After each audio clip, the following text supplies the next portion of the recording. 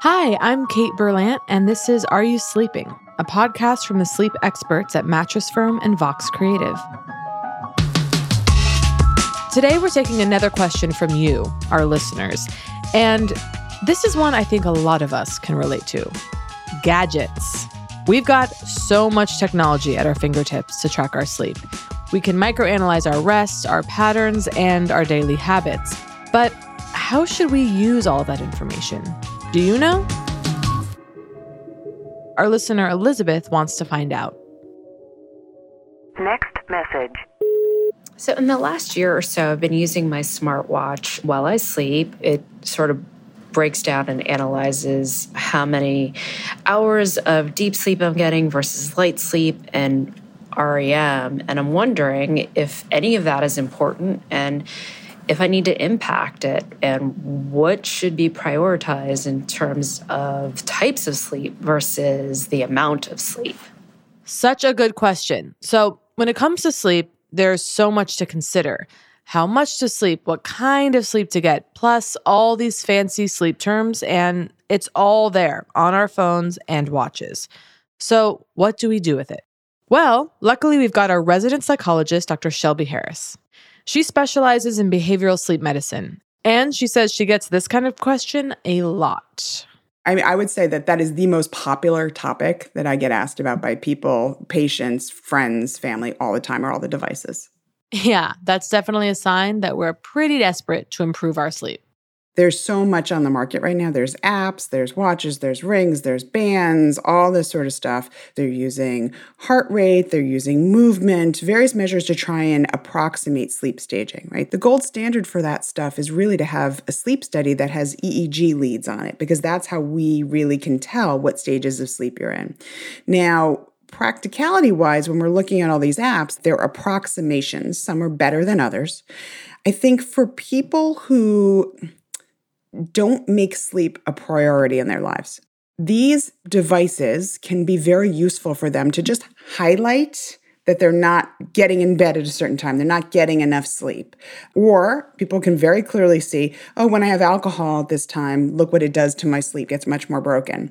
So I think it's great for giving you a bigger picture overall. They are not really meant to be used to diagnose sleep problems. So if you think that something's off, maybe talk to your doctor about it. Okay, so these devices are a good way to give you an overall picture of your sleep, and they could flag a more serious problem that you'd want to discuss with a doctor. Now, for those of us who like to geek out on data, I wanted to know more. So I called up Dr. Chris Winter. He's a neurologist and a sleep specialist, and the author of The Sleep Solution and The Rested Child. Turns out, Chris is kind of into sleep trackers. Yeah, I use a bunch of them. They're built into my bed. I've got a ring and a couple of watches, and I actually was going through a month where I had like 6 things monitoring my sleep every night because I was curious, if you line them all up, do they look pretty similar? Then I would look at the data. And I found it, to be really similar to what I was perceiving. And they were all pretty consistent. And so, Chris, how can these sleep trackers help us with our sleep?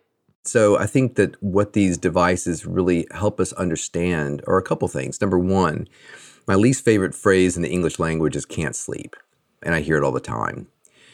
When somebody says, I can't sleep, what they're really saying is, I'm not happy with the way that I sleep, or my sleep is not predictable. It's not the way I envisioned it happening. So to me, the first and foremost thing about a sleep tracker is it generally shows sleep. In fact, that can be an incredibly powerful thing. Oh, okay. I love that. So these devices are sort of like sleep detectives or truth tellers. Correct. And if somebody says to me, for the last 7 days, I've only slept 1 hour, and the fitness monitor is showing an average of 6 every day, I actually believe the fitness monitor. To me, it's a way to really ratchet down and change the conversation from, I can't sleep, to, okay. Deep breath. I'm getting 6 hours. Thank God. Okay. Can I make the 6 hours better? What can I do to sort of feel that more? Now, Elizabeth wanted to know, of all the data her smartwatch is giving her, what should she pay attention to? We typically divide sleep into light sleep, deep sleep, and dream sleep. And we like to see people get about 50% of the night in light sleep and 25% in deep and 25% in REM in very, very broad strokes. So the first thing to ask is, where do I stack up against a norm? So the answer to your question is, do you notice trends? When you sleep at your girlfriend's house instead of your own bed, are there variables that you're able to figure out that go along with that? So you can look for those kinds of trends. So now that we roughly know what kind of sleep we want to aim for, how do we get it? Because we all want to make our sleeping hours better, right? Chris told me about a conversation he had with an athlete who swears that he can't fall asleep without alcohol. It went something like this. You know, you're arguing with me that you sleep better after drinking a 6-pack at night. Okay, well, drink your 6-pack. I don't think it's a great idea, but I do want you to monitor your sleep. And you tell me which indication is better, when you sleep without the 6 alcoholic beverages or when you sleep with it. You know, so a lot of times you can appeal to people's sense of what's best for you, and the sleep monitor becomes sort of the referee or the impartial arbiter of what's good and what's not. Yeah, that's pretty cool. Like the idea that the data can help us change our behaviors so we can actually get good sleep, like looking at what we're drinking or exercise, or for me, definitely staring at my phone for too long, things like that.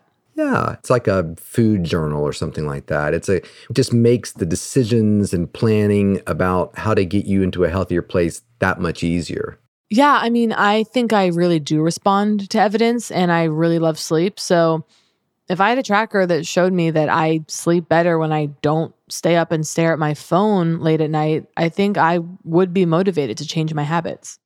So Chris, what do you think the future of all this sleep technology is?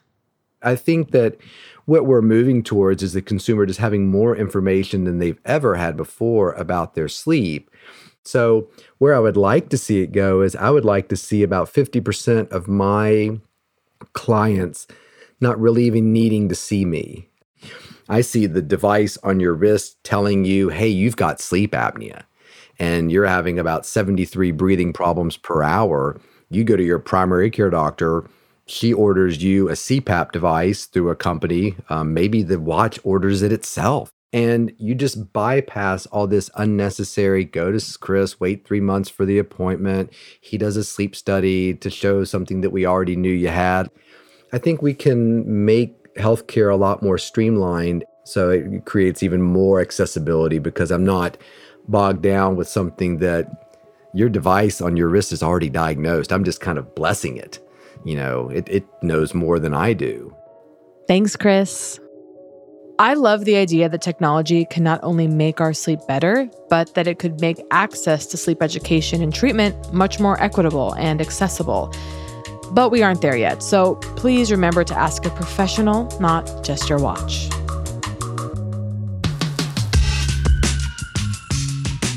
Thanks to Dr. Shelby Harris and Chris Winter for their expertise, and to Elizabeth for her question. Are You Sleeping is an informational podcast and does not substitute medical advice. So contact your doctor if you're seeking medical advice on your sleeping habits. Do you have a question or story for us? Head to vox.com/areyousleeping and leave us a voice memo. We'd love to hear from you. We'll see you in 2 weeks with a brand new full-length episode of Are You Sleeping? We'll talk to an Olympic medalist about the impact of sleep on athletic performance.